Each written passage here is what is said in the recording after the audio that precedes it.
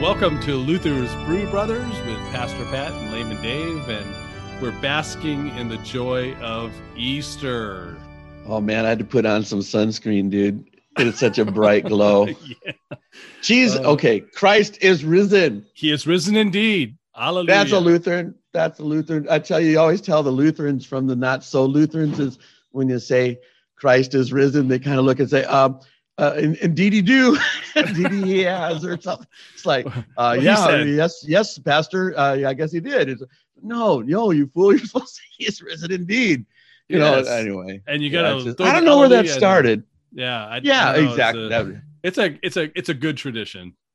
I grew up with it. So yeah, we are basking, dude. We are basking. And speaking of basking in the warm glow here, I'm drinking Stone, and it's Enjoy by April 20th, and it's April 16th. Oh, okay. Well, April 4th was Easter, so you're well. And I didn't pick any. I don't know what you drink for Easter, but I went dark again. This is it's a Mammoth out of California. Mammoth. It's a double nut brown ale, and it's really good. I'm enjoying it. Awesome. I mean, I'm celebrating. Easter is a celebration. Oh yeah. It's more. Sure. It's more than a celebration. Mm-hmm. We live as I preached a few weeks back. We don't just celebrate Easter; we live it because it's based on our belief in a risen Savior who lives and He lives in us, and it's all about life. So I'm living the life. That's how I'm celebrating Easter, and that's how I celebrated this one. In our church calendar, having Lent, having those 40 days before Easter is such an important time to spend in penitence and contemplation, and so you really feel the joy when Easter Sunday comes. You feel it with an extra surge because we've been dealing with our sin, right? In that special way. I mean, we obviously every service we have confession, absolution. Daily we drown out the old Adam. Right. Baptismal grace, forgive us our trespasses, we say in the Lord's Prayer. But yeah, Lent is that time where we kind of especially focus on our sin and transgression that then required the death of God's Son and the suffering and the passion of Jesus. So without putting that time in, I think in many ways Easter is kind of anticlimactic, but also for that matter, then again, the life of Easter, the life of the Christian, also falls flat. If you don't take sin seriously, Easter is kind of pointless. I mean, it's chocolate bunnies and colored eggs and another Easter family. Ignorance. Let's have a family gathering and all that. Another, put an X on the calendar, another day gone by. But if you really are acutely aware of our sin and the wage of sin being death, that Jesus swallowed up that death in His victory. And what 1 Corinthians 15, the resurrection passage, if Christ isn't risen from the dead, we are to be pitied among all people. We're actually fools. I mean, if there is no resurrection, we're still dead in our sins and trespasses. Yeah, it's a waste of time, but because Jesus swallowed up sin and therefore death, in His dying, in His wounds, we are healed. Boy, what a joy Easter is. I'm still very much excited and stoked by it. And lighting that Paschal candle, we do that, on the Easter tide, where there's all these tides, sounds like we're surfing, but the Easter tide until Ascension Thursday, 40 days. There's the 40 days after. I like that bookend too, by the way. 40 days of Lent, 40 days post Easter, Jesus ascends to fill all things. But here's the thing, though, brother, is and maybe you're kind of going here with this a little bit, is without Lent, Easter is kind of pointless, and really Good Friday for that matter. But, it's also, the ascension of Christ. And for that matter, let's just throw Pentecost in here. It's 50 days after Easter. I don't know that you can dissect these events. I look at them as a whole. I think we've made this point before, but it bears repeating that, you can't just slice up these events of our Lord's life that are then honored in the church year and its worship cycles. And it makes sense. They hold together or they don't. If you just pluck Easter out, like so many churches do, no Good Friday, no Monday, Thursday, no Palm Sunday, It's just, oh, it's Easter, by the way. Oh, let's just celebrate Christ's resurrection, and then go back to our 12-step series on some other topic. Right. It's no wonder sometimes maybe some of the joy eludes. Well, a lot of the big box evangelical churches, if you want to call them that, they're getting into the habits of not even celebrating Easter at all. On Easter Sunday, they're doing something else. You're kidding. I hadn't heard that. Wow. So Easter's kind of fallen by the wayside in many of these really so-called, non-denominational. Why, is it too controversial or something? Or I don't know. Somehow politically incorrect. I don't know how Easter could be that, but I don't know. But Easter is the high feast. That's news, but I believe you. But you're very well read and actually in many ways more in tune what's going on than I am with the church at large. But I hadn't heard that. So Easter just kind of it's not even recognized, right? Well, it's not celebrated. Maybe it's glossed over, but it's not celebrated. Maybe it's like in a prayer. You know how you have those, like you have your church service, right? And I guess I hope they pray at least. And you know how you have the different petitions of prayer. It's usually something people who are sick and for the nation. And oh, by the way, and thank you, Jesus, for rising from the dead. And then going on with help us, pay our bills. Almost like this kind of like a grocery list item. No, I don't even think it's even that. I think the gospel, the cross, is assumed. Oh, I get it. So it's in the rear view mirror. So they're driving out of sight, out of mind, huh? Right. And so what they're talking about is Christian living, which we know what Christian living is the law. That's not the gospel. Yeah. So they leave the gospel in the rearview mirror, assumed that everybody knows it, and they're on to the new law, which is Christian living. It's just another law. I get you. Well, see, that's what I was saying earlier. Easter is not really to be celebrated only. I mean, it is celebrated, but not celebrated only.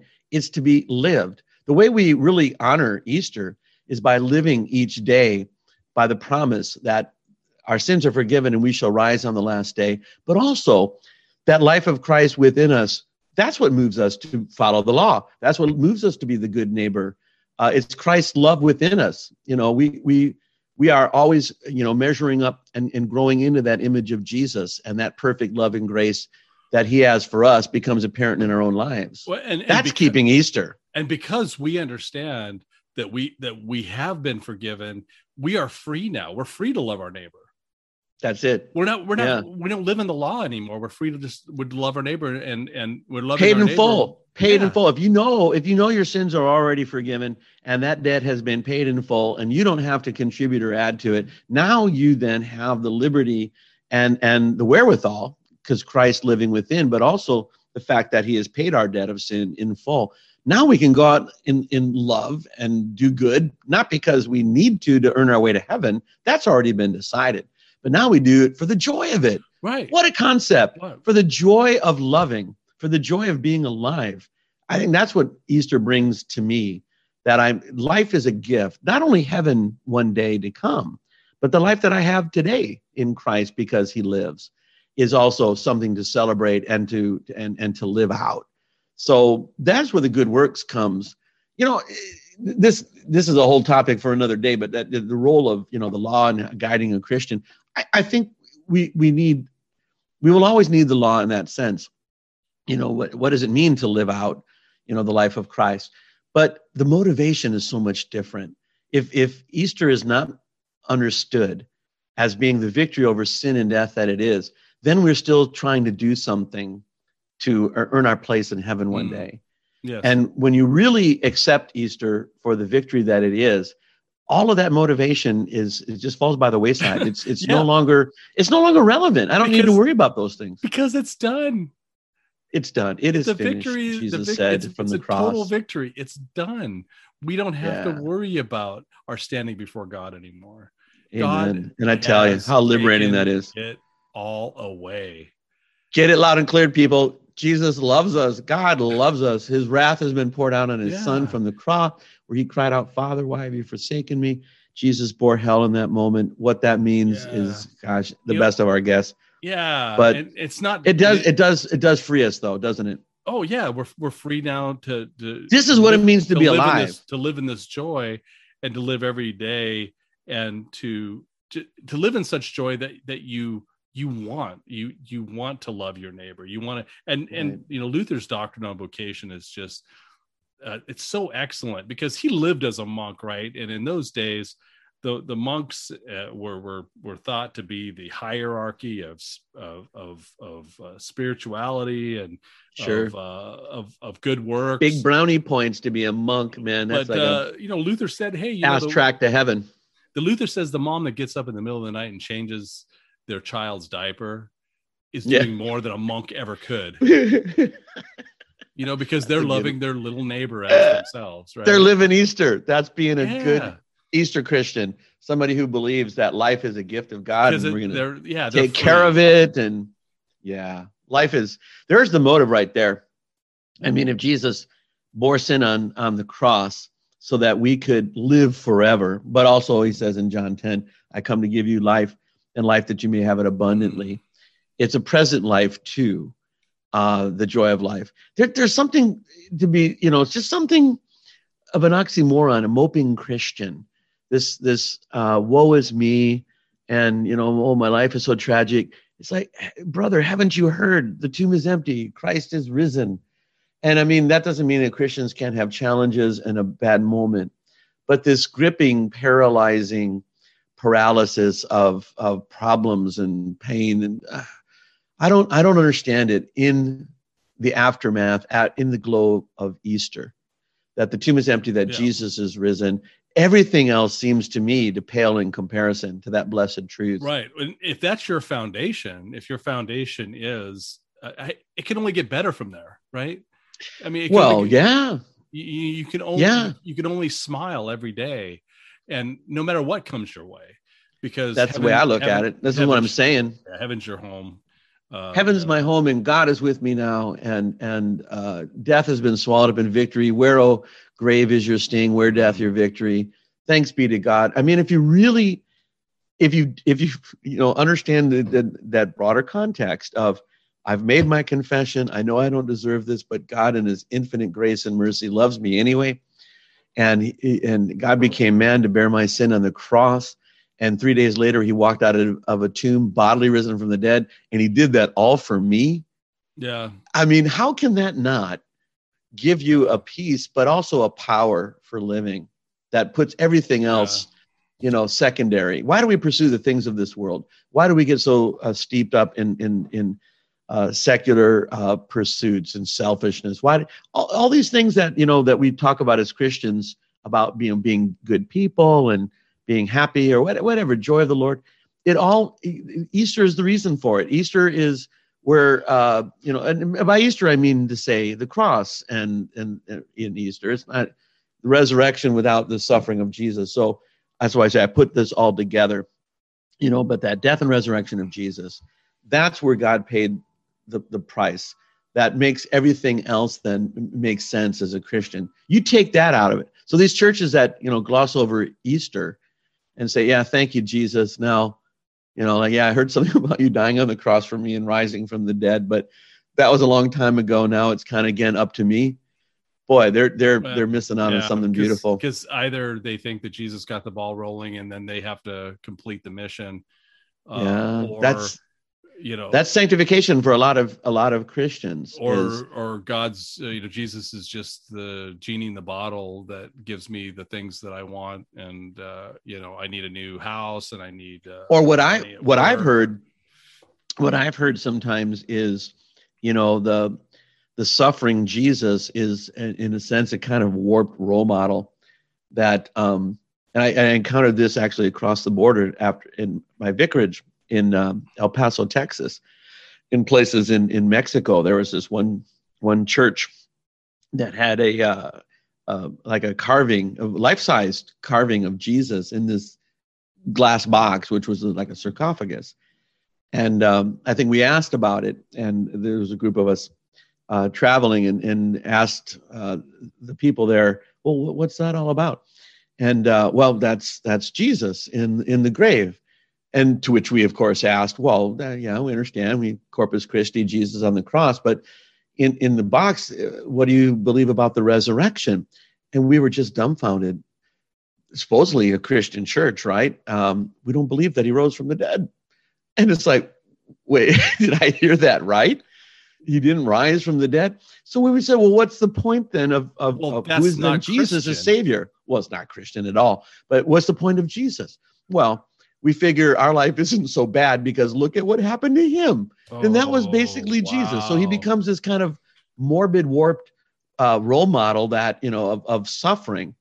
And the suffering and death of Jesus is absolutely bedrock of faith. But so is the bodily resurrection. You can't take that away. Don't human beings just love the law? That's just, to me, that's God. I want the law more than I want grace all over it. Yeah. And that's just our plight. We gravitate toward the law. We want it. Or it's a way of maybe kind of explaining why my life isn't going like I want it to go, or things aren't working out for me like I had planned or I dreamed. And, woe is me, poor me.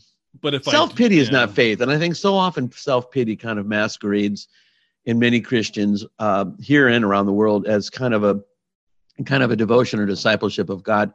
I think there needs to be, some sort of a joyfulness, certainly, but even a sense of victorious life. And this doesn't mean we go around with puffed up chests, look at us. It's not about us and our glory. But brother, our Savior lives. He has conquered sin, death, and the devil. None of these things have a claim on us. That gives you a boldness for life that I don't understand why people would, wallow in self-pity and misery when Jesus is risen from the dead. That makes all the difference. That tomb is empty. I remember, I think I told you about this. I remember that support group that Judy and I went to after Brian died from cancer at City of Hope. And we weren't being real helpful because they wanted to commiserate. We wanted to say that our son is not dead. He's with his Lord. And and we will see him again. And I remember this. Right. I remember this woman, and she had around her neck, she had this little pendant with some ashes of her child in it, and she was so overwhelmingly grieving, and I thought she had just lost her child, and just to find out that it had been years. Oh my. Yeah. And I mean, my heart goes out for that mother, but we were I wanted to share the good news that your child's baptized, was loved by God, but that wasn't being helpful in that setting. See, that's where that's worldly thinking. I think I know what you're talking about. Is that the world, they perpetuate this when really they're denying the victory of Christ over death. They are. And I've seen that too, this wallowing in grief and mourning. And I think of the First Thessalonians passage, chapter 4, where, we do not grieve as those who have no hope. And we believe that the hope that because Jesus not only rose, but ascended, reigns on high, and is coming back in glory, the shout of the archangel and the trumpet call of God, and the dead in Christ will rise. Why? Because Jesus rose. I mean, how can then death be only misery? I'm not saying there shouldn't be any misery or sadness. I mean, I remember when Brian passed, and I shed a tear. It was my friend, my brother in Christ, but my grieving didn't define me, and it didn't perpetuate. And I know it hasn't for you either, because I know I'll see him again. And I know he's with us. Yeah. Oh, absolutely. Absolutely. And as a matter of fact, I'm more jealous than I'm sad, because he gets to experience, he gets to experience paradise, and we're still here. To live is Christ and to die is gain. We're still in the valley of the shadow of death, the tent of this earthly existence. Yeah, no, I know it. And yeah, I ask that question sometimes of people, young or old. I mean, if Jesus is coming back tomorrow at 9:00 a.m., are you happy or sad by that news? And you'd be surprised how many people will honestly say, and I'm talking Christian people, that, well, I know I'm supposed to say I'm excited. I haven't done but enough living they're yet. honest. Exactly. And it's usually the younger people. I want to grow up. I want to experience this and that. And, so they're really caught up in this world. It's that old movie that I think Warren Beatty, Heaven Can Wait. It's like, you know what, brother, if Jesus says, hey, Curly, you want to come with me right now? I love my wife and kids. There's a lot of good in this world, but I'm going. Yeah. There's nothing that holds me. And I'm not saying I'm a better Christian. All I'm saying is because I so deeply am enamored by the belief and the knowledge and the conviction that Jesus lives, that I want to be where my Lord is. And yes, he's with me now, but that beatific vision of heaven where God wipes away every tear from our eye, as Revelation puts it in chapter 7, the scorching heat doesn't bear down. I want to be there. I want to be in that place and that state with my Lord, because he lives. I know I will be. And I say that gives me all the conviction and the comfort I need when I'm having a bad time. And I get it. I would have been there with you in that support group, and I probably would be in the same kind of a bump on a log or a thorn in their flesh. I want to talk about how we can get past this, victory, not how we can just grovel and commiserate and, woe is you, and they're there. No, let's rise up out of that. Resurrection is about rising up. Let's rise up out of that despair and that self-loathing and that self-pity. And it's these people too that don't forgive themselves. They're all, I did this terrible thing, and they want to just punish themselves. Like, you've been forgiven. Jesus lives. He paid for that sin. Don't let the devil hold you down. Rise up. Right. And I think that's where the victory of Easter comes in, not just a date on the calendar, even when we go to church, but it's when we rise up in the morning and we say, thank you, Lord, for a good night's sleep, and bless this day before me. Give me my daily bread, but may I live it to your glory, not carpe diem, seize the day. That's that, like, I'm going to try to milk every drop out of this life that I can. I'm not talking about that. I'm talking about living by the promises of God's word, knowing that you're loved, you're cherished so much that God sent his only begotten son. Amen. For you. Come on, people, rise up out of your despair. Jesus lives. I watched for the first time. I watched Amen. This movie. Amen. I watched this movie. I don't know if you've seen it, called Risen. Have you heard of it? It's a movie called Risen. It's actually, I thought it was a pretty well done movie, but it's about a Roman. Is it about Jesus? Yes, it's about a Roman. Okay. Risen. Yeah. All right. Gotcha. It's about a Roman centurion that sees Jesus die on the cross.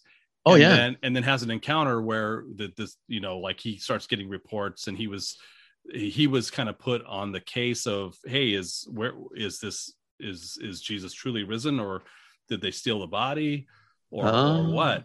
And so he's kind of doing this investigation, and he encounters Jesus living. Wow. And he follows the disciples to Galilee, so anyway, the whole point is that there was one part in the movie where he's talking with the centurion, and then he sees Jesus sees a man off into the distance that has leprosy. Okay. And he gets up and he walks over, and they're watching him walk over, and you don't hear what he's saying to the man, but the man walks away, and then all of a sudden his flesh is clean. Oh, wow. And I just, that's a very Bible story. I just started bawling. I'm here by myself, right? I started bawling my eyes out because I just realized that's me. Yeah. See, you're the leper. Leprosy is just another indication of sin, right? What's a manifestation? Yeah, of sin. It can be spiritual and physical. I'm not saying lepers are worse sinners. That's not what I'm saying. But yeah, this is a fallen world, and bad things happen because of sin. And I just identified with that, and I know it's something that just came over me, and I don't know why. Wow! But I started bawling my eyes. That is me. I was blind, but now I see. I'm the leper that Jesus healed, and we all are. Our disease of sin has been taken away, and there's no going back. I mean, why would we want to then? I'm excited about this, but you know what? I'm going to wake up tomorrow and I wished I was a leper again, or that I lost my sight, or that I wasn't healed, or that I wasn't forgiven. Why do we want to retreat back to this life of sin? Like the Galatians, like, I can't believe you're departing from this gospel, Paul says to the churches there, but even So if an angel of heaven, were to deliver another gospel, let them be accursed. I mean, he's talking about the Judaizers, right, that want to take them back to a pre-Christ. Well, they want to circumcise faith. The Gentiles, right? Right. And all of it with the whole cultus of Judaism, that's part of Christianity. And he's saying, no, we're a new covenant. Why do we want to go back to like the way it was before, Right. I don't know. Why do we want to go back to types and shadows and go back to the law? It's because our sinful human nature. We want to earn our own way. We want to do something. If we're circumcised, we've done something so we can point to and say, hey, that's a work. That was a work that was done for me. So I'm going to trust in that rather than trusting in Christ. And again, I mean, I mentioned this before, but a lot of human traditions, I don't like doing ritualistic things because I know my sinful flesh will want to turn it into a work. And I want to rely on Christ solely, want to keep that kind of more serendipitous, spontaneous, that joyfulness. I mean, tradition has its place, but I hear you that when we tend to ritualize things, we lose some of the joy and we just go through the motions of it, kind of this pandering through religion for its own sake and such. And Easter is so much more. It's transformative. Is I guess what we're saying in our way here too is that we're a new creation in Christ who lives. So this idea of going back to either, like observance of the law or just going through the rituals of religion or moping around in our problems and our despair, that's who we used to be. Now we are born again, and Christ who lives in us. He rises us up out of that, and we become this new person. And I think we don't often talk enough about being that new person. Not we don't want to become, the mistake either that, oh no, I'm not a sinner anymore because Christ has forgiven me and now I can just do whatever I want. No, we're set free from sin, but not to grovel in sin either, but to then now pursue righteousness, but now for the joy of it, not because we're earning our way or we fear the terror of God, but we're doing this now for the simple joy of Christ. We are loved by God, and that gives us a different reason to live as new creations. Right. And not to say that everything is chocolate bunnies and marshmallow peeps.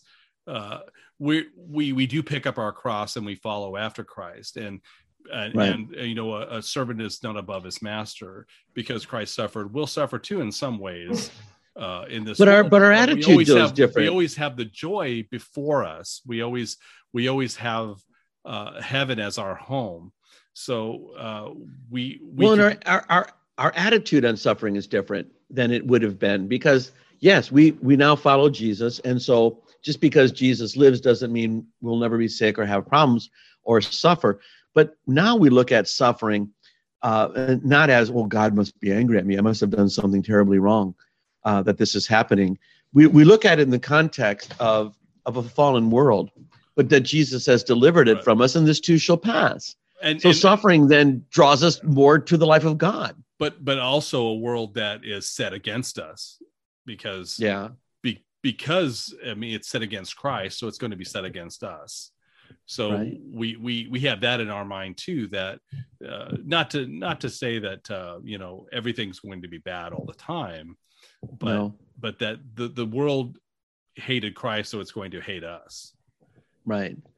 But I say the victory that Easter brings to that reality of that the world hates the gospel, the world will hate those who follow Christ, and as it hated Jesus, it's a different point of view.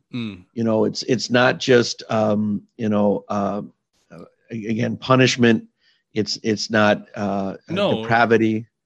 It's our suffering becomes part of that new life, and it's a weird thing to say, but it's not all bad.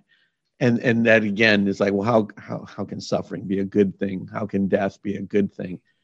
Easter puts a perspective on suffering and death because of the life that lies not only afterward but also within. That's a very, it's almost like Christian discipleship because of Easter. It's like we're constantly going through this kind of death as we're becoming something new, and it's like the moth in the cocoon that then breaks forth as the new butterfly, a symbol of Easter. That doesn't happen like instantaneously. It's a process. And so we're always going through this process of dying and rising, dying and rising. I mean, we experience it in one sense physically every day. I think maybe in some ways God set up the universe to work that way, to remind us of death and life, death and life. We go to bed at night, we rise in the morning, night and day. But we also experience that in our discipleship. And I think when we understand because of Easter, we know the new day will dawn. See, I think the problem is if you take Easter out of the equation, if you take the new life in Christ out of the equation, and you only have death and suffering, that's where the despair and the misery comes.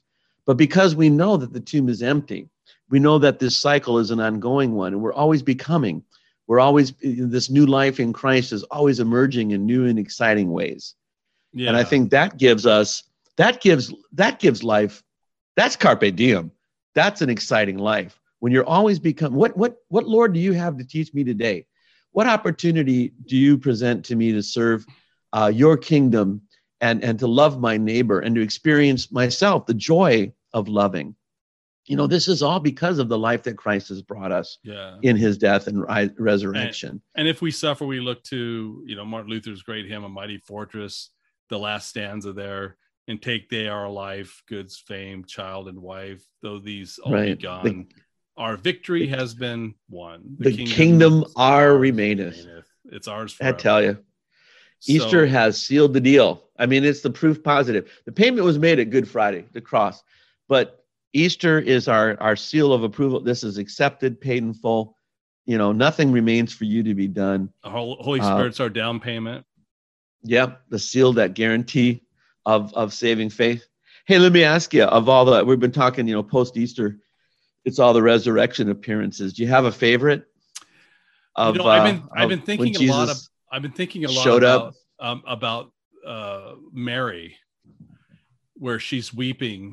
She's weeping. Okay. And she sees Mary Magdalene.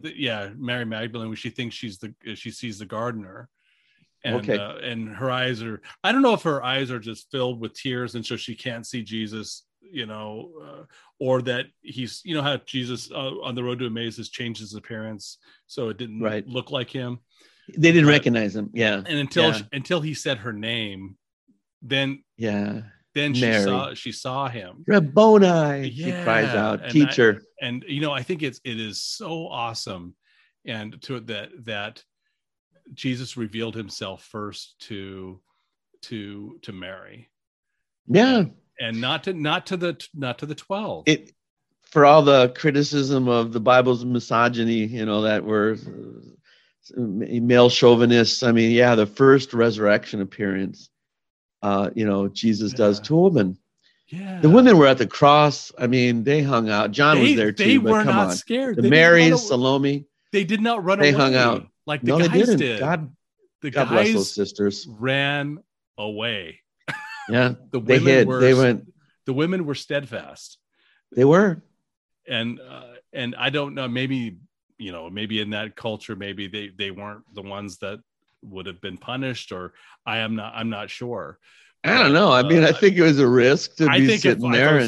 I think if I was one of the 12, I probably would have ran and hid too. I'm not faulting the guys for this, but and they want to pay homage to Jesus. I love that. It's a small detail, but why are they? What put the whole thing into motion on Easter morning is that the women wanted to bring the spices and anoint Jesus's body. It's like, well, he's still our Lord. We still love him. Yeah, he was beaten and bloodied and crucified, but we got to do something for him. And nobody else is thinking that way.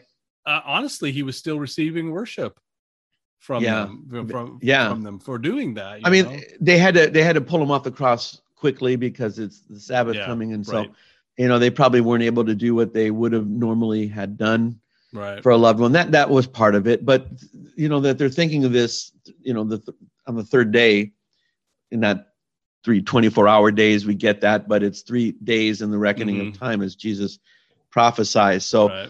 you know, on the third day, they're still thinking about Jesus and, well, what can we do? I find that a remarkable thing too. And I think too, I mean, they're going early in the morning before the sun comes up and some of the cases, but I mean, you look at, I know there's been a lot made of, hey, you know, like some gospel accounts that there's 2 angels and some gospel accounts that an angel was sitting on the stone. But you know what? I think these women were coming at different times, right? It's not like that could certainly. It's not like they had cell phones and they called each other and they said, "Hey, we're going to go and let's meet at 6:30 or, you know, whatever." Sure. I think they're coming at the tomb at different times and they're seeing different things, different parts of the story. They're reporting. One reports 2 angels, one reports 1 angel. But the fascinating thing is that you know, they go back and they tell. They don't see him right away. They tell Peter and John. They run, find the tomb empty.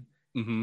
You know, but they don't believe the women initially. No, they don't. You know, and they're in the upper room there in that evening. That's when Jesus appears to them, minus Thomas. Yeah.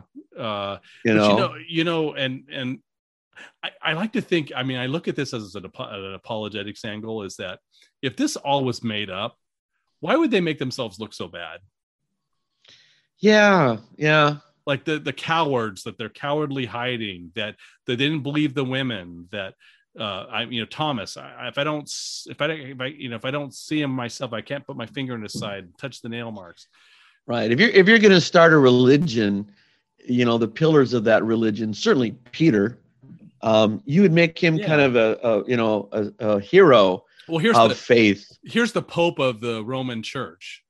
Yeah. He denies Jesus 3 times. Denies Jesus 3 times. Then he doesn't believe the reports. Restore him. Yeah, he runs there to check it out, but he's still not sure at all. Yeah, he's some great first pope. Yeah, he's reinstated later. Even then, he's not, you know, like, well, yeah, Jesus, I love you. You know, there all of those. You put those all together. You got Mary. Then Jesus appears to her. Then finally, the disciples do see Jesus there in that upper room. Week later, they see him again. Now Thomas is there. Yeah. Touch me and see. You know, put your hand in my side like you wanted. You know, stop doubting and believe. The 2 on the road to Emmaus, they see Jesus. He appears to them. Yep. We got the 500 that saw him one time. Let's not forget Paul. I mean, he's sometimes forgotten, but Paul had a resurrection experience many years later on the road to Damascus, but it was still Jesus there. Paul, why do you persecute me?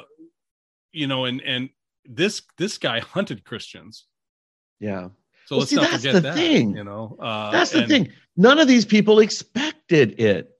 You know, it goes absolutely contrary to reason to discount these eyewitness accounts, because it would make sense if you know, they thought that this would be this is what's going to happen. We're all anticipating it and waiting for it. To the contrary, they were terrified. They were hiding out. They didn't recognize Jesus because they weren't expecting to see him, because he was dead, and dead people don't walk on streets to Emmaus or appear in gardens. No, it went absolutely against every expectation. Right. And then they go on to commit their lives to this Jesus. Now, that goes against every sense of reason too. They go from hiding. Why would you do that if you know it was a lie? They go from hiding out to Pentecost, right? And to they're everywhere, telling everybody. They're getting beaten. They're getting imprisoned. They're preaching in the temple courts and are on fire. They saw Jesus, and everything changed. You might have a fanatic among a person, you know, one fanatic, but all of them and suffering the pains and the persecution, the martyrdom that they did, that just doesn't make sense. Does it seem reasonable that they all would, especially when they were hiding in fear prior to Jesus' resurrection, that after Jesus' resurrection, if it was for a lie, that they would be as bold as they were? It doesn't. Out and you know, just telling what happened. It's amazing. It's amazing. And it just doesn't, it's not reasonable that these guys, I mean, all of them went to martyrdom except for John, Right. like per church history. And that they all would be martyred for a lie. It doesn't hold up to common sense and reason. Forensically, I mean, eyewitness accounts. I mean, yeah, it's not DNA, but see, that's just the point. There wouldn't be DNA evidence because there was no corpse. There was no. This was not a murder scene. It was a resurrection. Nope, the tomb was empty. I mean, you have to ask yourself, to the skeptics of the resurrection, what do they say? Something to the effect that for the believer, no amount of proof is necessary, and for the skeptic, none is possible. This bears out so clearly in the resurrection. I mean, what else was Jesus supposed to do?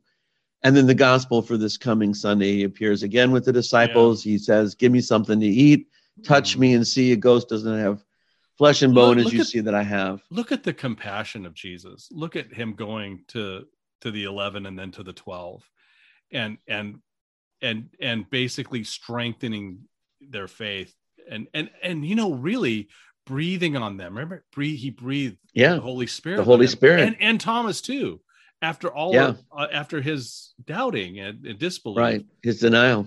Breathed the Holy Spirit. You know what? We like to say that Pentecost was the birth of the church. I think that moment was the real birth of the church, where he said it's Pentecostal. I mean, the Holy Spirit is being extended there. Yeah. Breathed on him. And he basically said, you forgive sins, they're forgiven. You retain sins, they're retained. And that's the church. That's the office of the keys. So I think that's the whole business. That's what we offer. I think that was the real birth of the church. And then the Holy Spirit. You know what? Pentecost confirms that, I'm not going to quibble in a wider way.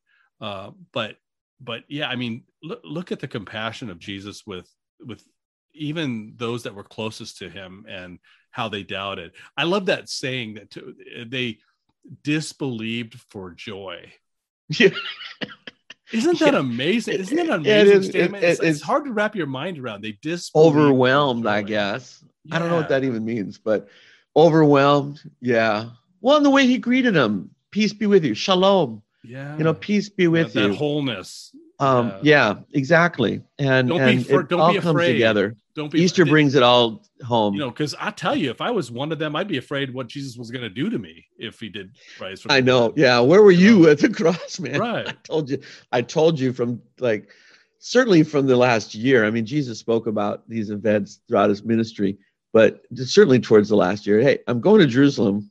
I'm going to be delivered in the hands of sinful men. They're going to nail me to the cross. I'm going to die, but I'm going to rise on the third day. He tells them this repeatedly, and they still what? They probably doubted for joy. I don't know, because they thought what they thought the kingdom was going to be. It was very much different than Jesus. It was going to be an earthly kingdom, right? Because think about it. If we were a Jew, it was about power and prestige, and if we were a Jew living during that time, we would have been raised with the rabbis telling us that the Messiah was going to come back and establish an earthly kingdom. An earthly kingdom, yeah. Much like the premillennials say today. And he is a king. I mean, Jesus is one of his offices, prophet, priest, and king. But they misunderstood. But his reign and rule is not of this world. Jesus and the kingdom is not of this world. So it would be hard to get your mind around and say, okay, I got to deprogram from little on up all of these things I've been taught. Right. About which again, I think is powerful evidence for Easter. Because it went again, everything they thought and expected was completely blown out of the water because Jesus stood in front of them, having been nailed to a cross. Yeah, there he was, and even to this day, it changed everything. Even to this day, Jews can't. They still believe that the Messiah hasn't come yet, and he's going to come and establish an earthly kingdom. And what is? I mean, premillennials, they're wrapped up in that too. That Jesus has to come back. They recognize Jesus, but he has to come back 1,000-year kingdom and reign on earth. I mean, what is that about? I don't want to hang around here. Do you? When Jesus comes back, that's where the ascension comes in. We're ahead of this. Obviously, it's still coming next month, but this post Easter. But it all kind of again fits together. It all factors together, is interwoven. That this kingdom that Jesus established having risen from the dead, now he rises also again from this earth to fill all things. Mm. We don't have to go to Jerusalem to see Jesus. 6'3", bearded guy. I don't know what he looks like, sitting on a throne in some palace in Jerusalem. We don't have to do that. No, where 2 or 3 are gathered. You don't go on a pilgrimage. Yes, that's what it means. Jesus is present by his Spirit in his church, which is his body, which is present wherever we gather in his name, around the gospel. What's the gospel? He died and now he lives. Mm. So Easter gives us, it really gives us everything. It Christian living, and it defines the church. It's our whole point of mission. What point going to all nations if Jesus is still dead and the tomb is full, sealed by that rock somewhere? Right. There's no message in that. A lot of people have suffered tragic lives and taught us good things about being nice to each other. That doesn't bring us the victory over death. That's the message of the Christian hope. And I'll tell you what, if there was a body, if he was in the tomb and there was a body, everybody would have known about it. Yeah, because they didn't produce a body, did they? Jesus couldn't. They could have. I mean, it would have been very easy to say, okay, well, yeah, they stole the body, but here it is. To with 2 guards guarding the tomb, and the Roman seal. Yeah, and the big stone. When Jesus was in his ministry, he couldn't walk around. The crowds were pressing in on him everywhere. Yeah. I mean, everybody knew who he was. There's just no way that if he didn't rise from the dead, that we wouldn't know where his body was today. There would have been no stone would have been left unturned to prove that these Christians were lying about the resurrection. When they went to, and they went to such extraordinary lengths to prevent that, didn't they? Oh, yeah. They had, you mentioned it, the guards, the stone, the seal, all of that was because they didn't want a false rumor to be spread. Well, the reason it spread because it wasn't false. They certainly would have gone to every length to discount the Christian claim of the resurrection if it were in fact a lie, but they couldn't do it because it was the truth. Right. And that angel that sat on that stone and the stone rolled away, and it wasn't to let Jesus out. It was to let people in. Let us see in. Yeah. Yeah. This is Jesus' state of exaltation, man. Once Jesus rose, he could go through any door. Well, he wasn't masking his divine glory. I mean, he could have done that from Bethlehem, but he masked his divine nature because he didn't come to shine like the sun and dazzle us. He came to die. So now that work done, now Jesus appears in locked rooms. He's here one minute, gone the next. He's walking on the road to Emmaus, and then, hey, where'd he go? And they hightail it back to Jerusalem. Man, he's no longer hiding his divinity. Yeah, So, and he's not now. I mean, he's not hiding it now. No. Jesus is present everywhere where we celebrate Holy Communion. His body and his blood are there present. That's amazing to me. And that's why I think Ascension, by the way, too, is so important with the resurrection of Easter, is that Jesus's human nature is no longer confined to a grave, but it's no longer also confined to any one temporal place. As God, true man, Jesus now, because he's also joined with God, with Jesus, true God, he can be present everywhere. So, I mean, wherever the church gathers, there he is among them. That's an incredible thing that Jesus gives us because of Easter. And we should not take it for granted. We should not. No. We should not gloss over it, not believe it. Because if you don't believe it, then you don't believe he's there in the supper. It's nothing makes sense without Easter. Nothing about what we as Christians believe and what we preach and proclaim and what we live by each day makes a bit of sense if not Easter. And this is, of course, Paul's argument, as I said earlier in 1 Corinthians 15. We are to be pitied among all people. We are fools. If the dead don't rise, then Christ is not risen. And if Christ is not risen, as you said, we're still dead in sin. There is no hope after life. Then we're the Sadducees. I never could figure those guys out. You got the sects in Judaism. The Pharisees were one of the prominent ones, but the Sadducees didn't believe in the resurrection. Paul uses that to advantage too when he gets the Jews arguing about, well, I'm only being arrested because I believe in the resurrection from the dead. So some of the Pharisees say, hey, that doesn't sound so bad. Maybe we're being hasty with this Paul from Tarsus guy in the book of Acts. So, why even be a Jew or anything for that matter? Why be a Christian if there is no resurrection, if there is no life everlasting? If this is as good as it gets, man, I ain't wasting my time with church and reading my Bible. I'm going to go out there and I'm going to be a bank robber, and I'm going to try. I'm going to try to get everything. I'm going to be a partier. Yeah, I'm going to try to get everything for myself and get out of my way. And then because this is the only life I got. Who cares about my neighbor? I'm number one. Right? Why bother? I mean, it's survival of the fittest, Yeah, it's Darwin. Why bother? If there is no resurrection, if there is no love in an eternal persevering sense, then it is just, get out of my way, everybody. I'm going to get the biggest piece for myself and be first in line. What do you? Easter makes everything make sense. What do you say to because it's a real common thing these days to call Jesus' death cosmic child abuse? That God had his all of this anger and he had to pour it out on his son and make his son suffer. That family therapy for the Godhead. I think it's the opposite. I think it's God's great love for mankind, and Jesus' great love, where he says, "I lay my life down. No one takes it from me. No one takes it from me. Yeah, I lay it down, and I can take it up again." Right. I think that the God 3 in 1, everything they did to make this all possible for us, to make the gospel possible, was for love's sake, for God's creation. Amen. I couldn't, absolutely. I mean, I've never heard that charge actually. Yeah, that's kind of a thing that's been going domestic around. Abuse. They call it cosmic child abuse. Because God willingly sacrificed his son. God turned his back on his son, let his son suffer. I think I go with you, brother. Of course. I mean, it to me, it proves the absolute beauty and the depth of divine love. And it also, to me too, very much underscores then the true divinity of Jesus. God didn't send an angel. He didn't send a prophet. He didn't send an underling. God came himself, as Jesus is God the Son. Yeah.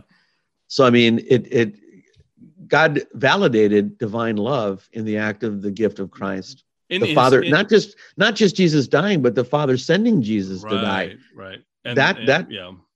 Yeah. I mean, that proves love. God is love. Well, what does that mean if God is not willing to put his money where his mouth is, or put his son where his love is? Now in Jesus' human nature, did he fear in the Garden of Gethsemane? Did he ask for the cup to be taken? I think so. Yes, he did. Of course, he did. I think so. Yeah. Those words, that encounter was recorded for our benefit. But remember, I mean, he was going through this in his humanity and his, and his true humanity. Right. And Jesus was not only true God, but true man. He knew what was in store for him. Right. And I think any human being would be hesitant.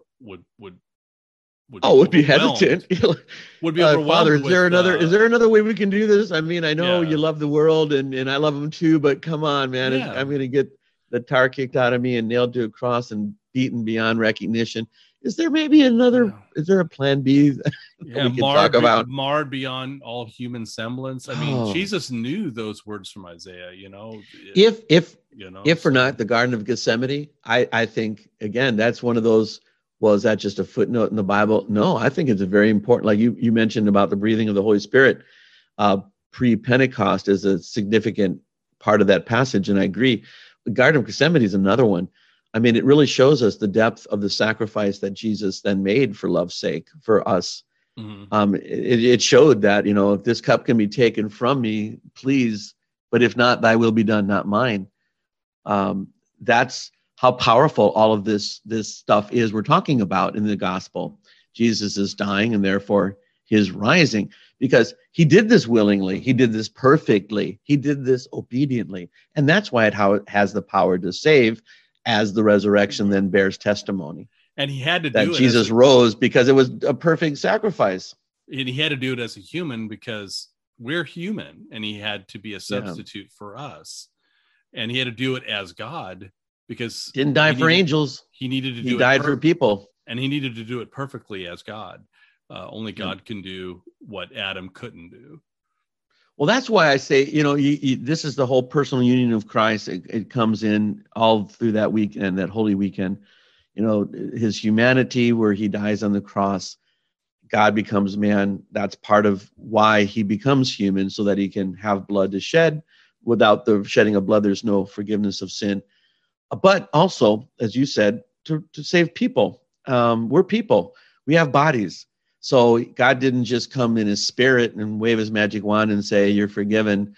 No, the debt had to be paid. The wage of sin is death. Well, so God had to die. God's justice had to be satisfied. Had to be met. But then the other part of it is, I'm very aware of saying bodily resurrection. I try to always say it that way.